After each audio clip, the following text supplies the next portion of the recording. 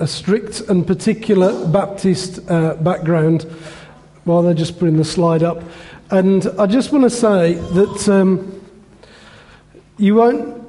I'll do this for you, see, because actually the first time that I preached, I actually did preach in a pulpit, but this one is a short pulpit compared with the one that I preached in.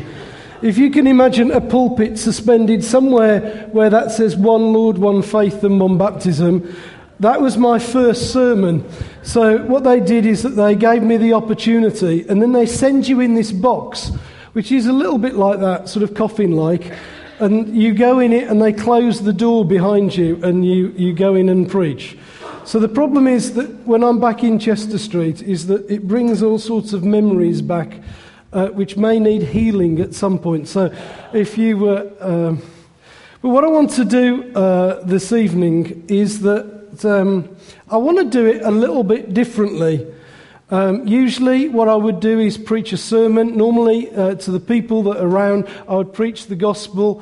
But actually what I'd like to do is tell you a story. And the reason that I want to tell you a story is that I want to show to you that God can break through into any circumstances. Into any he can speak into any circumstances at any time. So if we do it like that, what I want to speak to you about is I want to speak to you about a man called Charles Haddon Spurgeon. Now, Charles Haddon Spurgeon, at the time that I began to know a little bit about him, might be described as an overweight Baptist minister in London over 100 years ago. That's the young guy on the left over here, about 20. That's we've given him a head, we've not given him a body, but believe me, he was overweight. And that's how he looked around probably in his 50s. So, and I'm in my 50s, so I look better looking than him. Do not argue. But actually, the more that I read about him and the more I read about his sermons, the more that I stand in awe of this man. And just to give you an idea, he preached to something like 4,000 people at each service on a Sunday for something like 38 years. First in New Park Street in London, then it was demolished and they built the Metropolitan Tabernacle. You can still see the facade of the tabernacle at Elephant and Castle today. If you go there, the building behind it is newer, but it's still there. And he preached to 4,000 people, sometimes 3 times a day. So can you imagine 12,000 people in a day? Now, I have enough with you lot. Can you imagine the burden that he had? And actually, he's known today as the greatest soul winner of the last century. And this is an engraving of him preaching to thousands in the music hall. And just so that you know, just so that I can help you here, and I've got one of these little things that does that, that's him. Okay, so he is there. So, and that's him preaching at the music hall to thousands. He would see people responding to the gospel in their 10s, 20s, and 30s, and 40s, and 50s. But I want to suggest to you that it was through unusual circumstances and through God speaking in unusual ways that this guy became a Christian. So how did it all begin? Well, I don't know whether you can catch that on the map, but we can survive. He was born June the 19th, 1834 in Kelvedon in Essex. His mother, at the time that he was born, was only 19 years of age when she gave birth to Charles Haddon Spurgeon, and he was added to them at the age of 14 months. This is why I'm talking about circumstances. You listen to this. At the age of 14 months, he was taken to his grandparents to live in the village of Stanbourne. If you go on Stanbourne's website, the little comment that's at the bottom there is what you find on the home page. And it's, again, just not far from Colchester, that sort of area. So at 14 months... Now, can you imagine, we've got some people having babies, in the church today and thinking that in 14 months' time you will give away your baby? Well, there you go. So you can see what sort of background that this guy was being born. Now, he would actually spend the following 5 years away from his parents. Having said that, his grandfather was the Reverend James Spurgeon, and he was minister of Stanbourne Congregational Church and was married to a lady called Sarah. And although they were very loving and very caring people, he was away from his parents. He was away from his parents. And it was while Charles was there and in his younger years that he actually became aware of books. In fact, his grandparents recorded that he was a little obsessive in regard to books. And we'll have to just believe them because he's not alive, or they're not alive to be able to test that out. But apparently his favourite book, which all children have, don't they, was an illustrated version of Pilgrim's Progress. And I don't know whether when you were young you did this, but when he went to bed at night and they said to him, well, we'll read you a story, it was this book that he went to every night and they were expected to go through it. Now, I know as a parent that what I've tried to do with both mine is read them a story at night. I've also tried to read them different stories at night. And it is extremely difficult because if you have those famous words, what story would you like? This sort of manky book that's been around for donkeys of years is wielded out and you have to go and read the same story. And you are so fed up of it that if you miss something out, they know the phrase that you've missed out. And this was a little bit of the background, except for Spurgeon, it was Bunyan's Pilgrim Progress. Such was the intelligence of this young person that the grandparents thought, what do we do with this guy that wants to know about Pilgrim's Progress? So they asked his auntie Anne whether she would visit on a regular basis and teach him to read, which she did. And he became a reader at a very, very early age. So not only did he have the illustrated story, he moved on to the proper written story of Pilgrim's Progress. And it was at that time that he was sent to school. How about this one, folks? Thinking about circumstances and all that sort of stuff. He attended a school for juveniles. So not a good start, huh? Away from his grandparents, quite a bright kid, away from his parents, quite a bright kid, all that sort of stuff, and then sent to a school for juveniles. This doesn't bode well for his future, does it? In practical terms.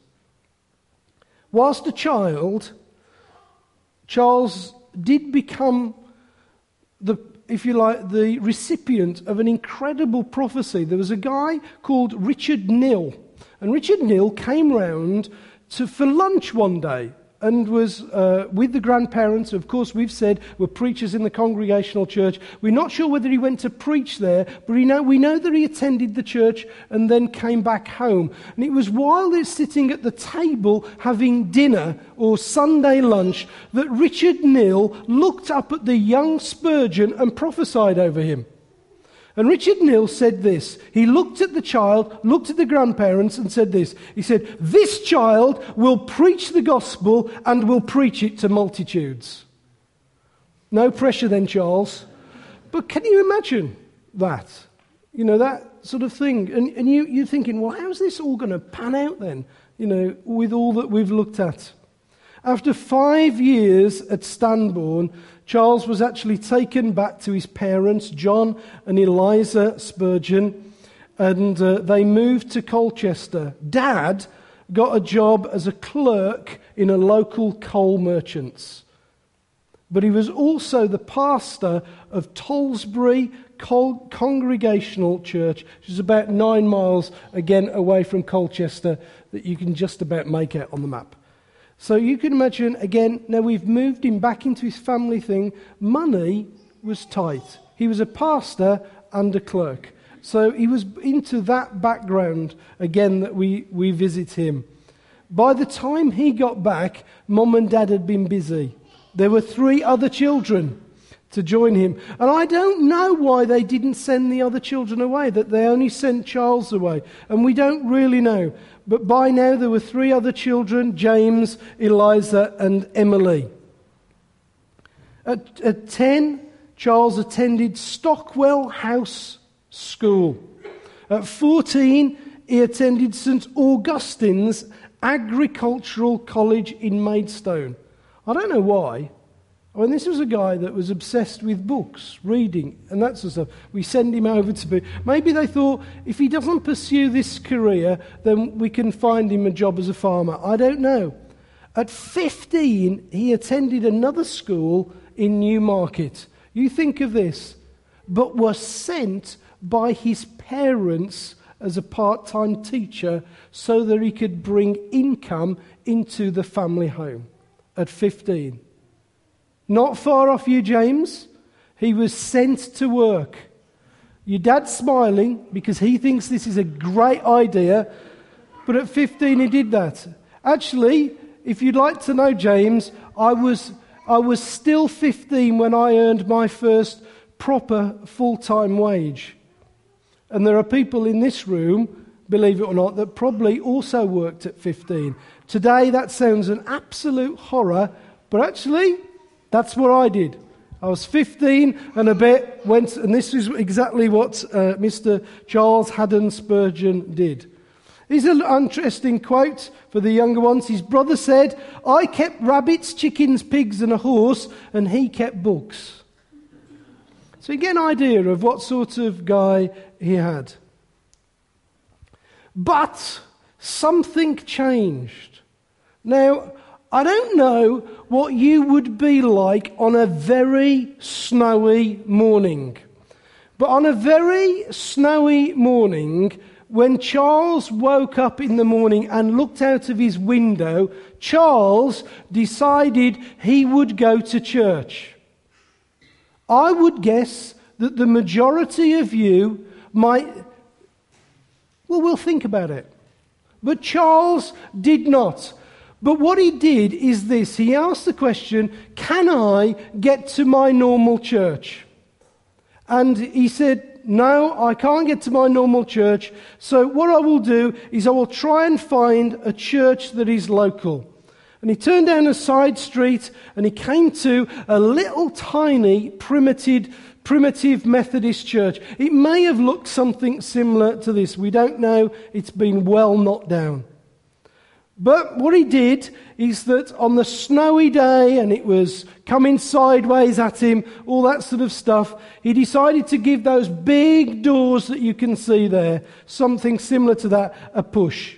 Now, I don't know what your expectations are when you get into church, but sometimes when you get into church, it can put you off when you just get in there, can't you? So I want you to imagine that he's got up, he's determined to go to church. He's managed to get himself to a church and he pushes the doors open, and what he does is find that it's freezing cold and there's just sort of 12 to 15 people in there. The majority of us would probably think, I'm in the wrong place.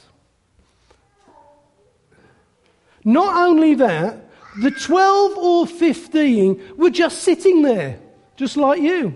They were just sitting there. And Charles decided that what he would do is that he wouldn't engage with the 12 or 15. He'd go and sit up in the gallery. The old ones now nod. So he goes and sits up in the gallery. And he can't work it out, because as he's sitting there, nobody's doing anything until he susses it. The reason that the 12 and 15 are sitting there is that there's no preacher, a little bit nearly like us this morning. They are sitting there because there's no preacher turned up and they don't quite know what to do. So they must have made what I call a silent agreement between them. And I don't know whether this is because so they drew straws, or the good-looking one, got up to preach, which would be David Simpkins, or something like that, something of that ilk. I don't know. But in their silence, a thin, gaunt-looking man, which actually proved later to be the local shoemaker, walks out from the 12 and into the pulpit. Spurgeon, looking down from the gallery, records this. He said, "I thought him a little stupid and in need of instruction." Be careful what you think about your preachers. He asked the congregation to turn to a text. This was his text. We've given it you in the King James Version, just exactly as Spurgeon received it himself. His text was Isaiah 45, verse 22.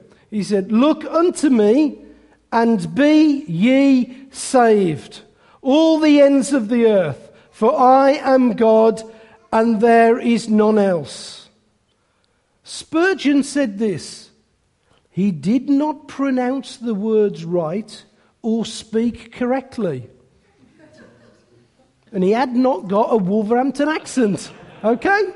So this is it. So Spurgeon has just what circumstances. You see, all his life, it appears that circumstances are not working in favour of this man. But this thin shoemaker, cobbler, began. And he said, this is his sermon. I'm going to give you his sermon. I won't do it in his accent, but we'll have a go. He said, "This is a very simple text indeed. It says, look. Now, looking do take a great deal of pain.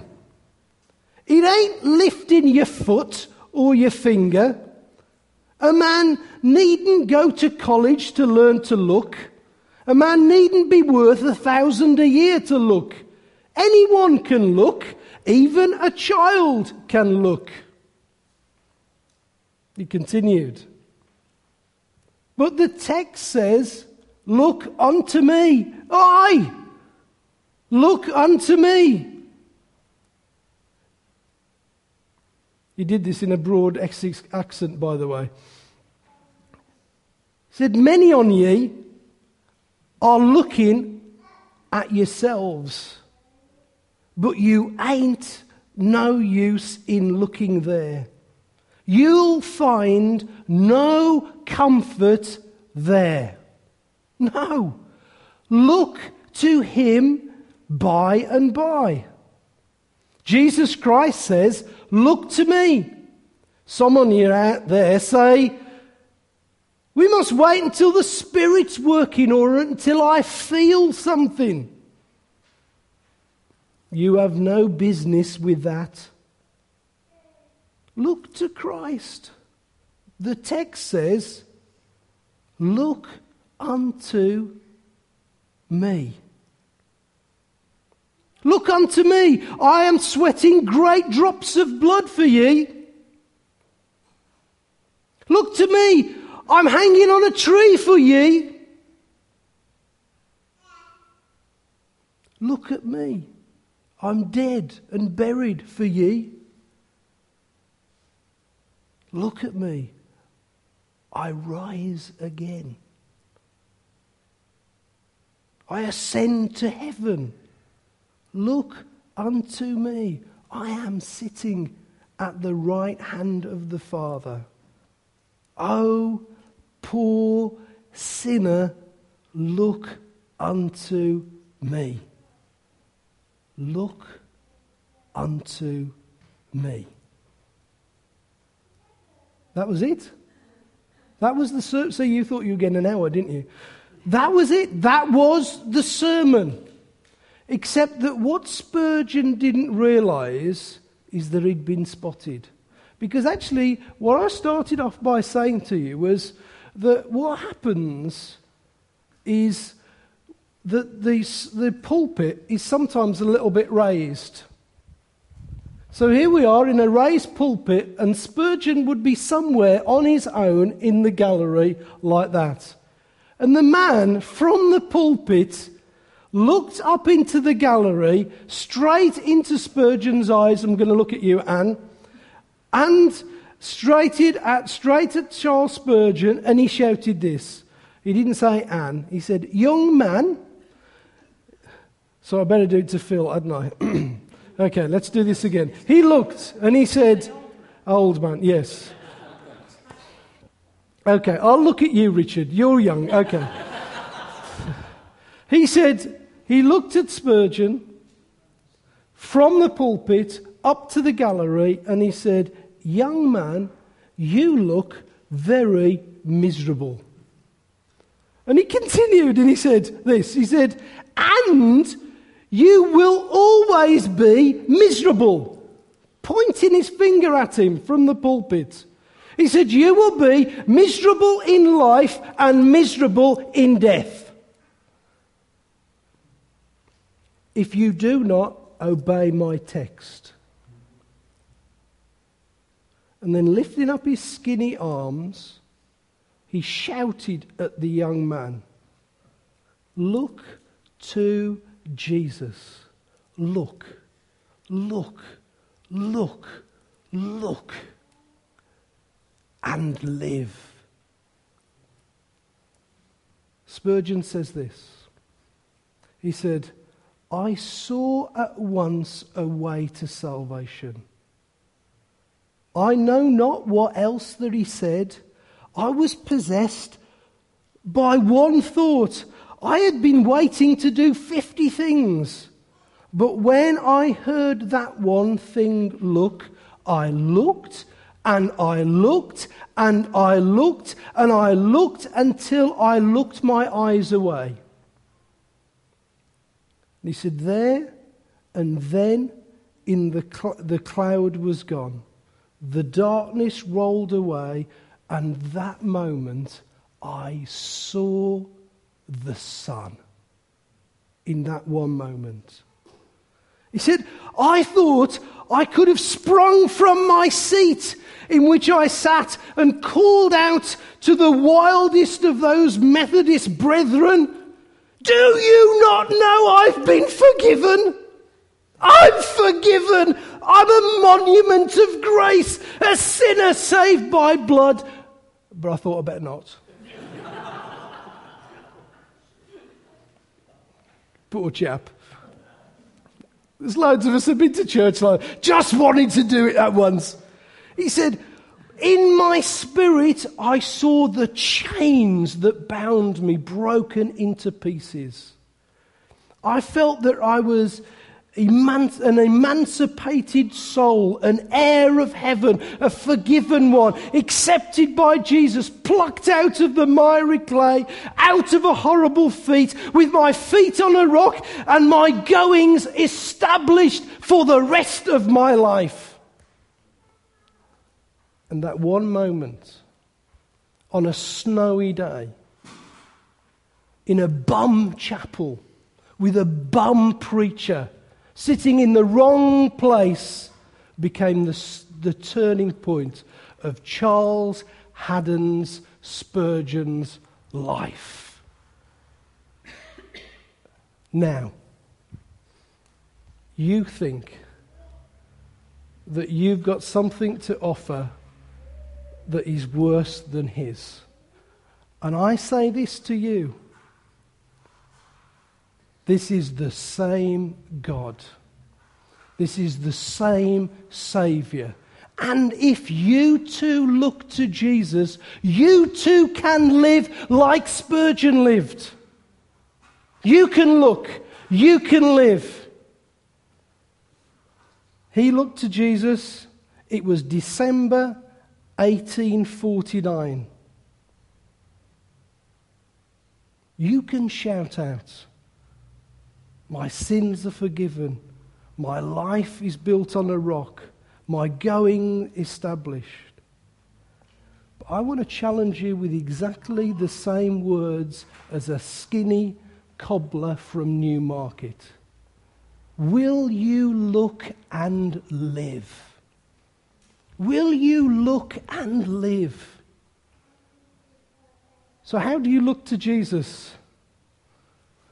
Well, Isaiah 45:22 in the good old King James Version says that you can look to me and be saved.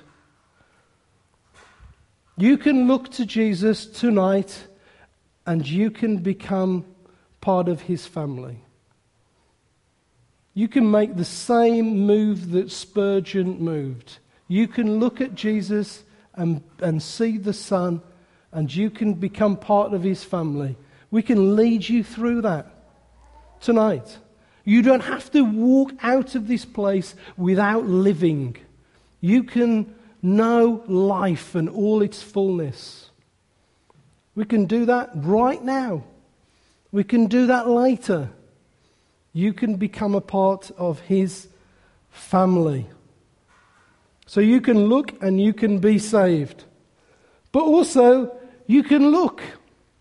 Because maybe, unlike Spurgeon, you haven't got a mother and father who are pastoring a church, or grandparents that have pastored a church. You've not ever been given Pilgrim's Progress to read when you couldn't read. You're not obsessive with books and all that sort of thing. So you think, well, when you're asking me to look, I don't know what I'm looking at. Well, what we can do is that we can help you to look. We can take you through some stuff where there's no pressure whatsoever. We can say, okay, just come and ask and say, well, I'd just like to have a look at this Jesus thing. Would you tell me a little bit more about it? We can do it in a course. We can do it on one-to-one. We can show you a film if you wish. We can show you anything in any format that you would like to think about. We can help you to look at Jesus. But I just finished with those same words. Don't not look. Don't not look, please. Look and live. Do you know why we're baptizing people tonight? Because two people looked and lived.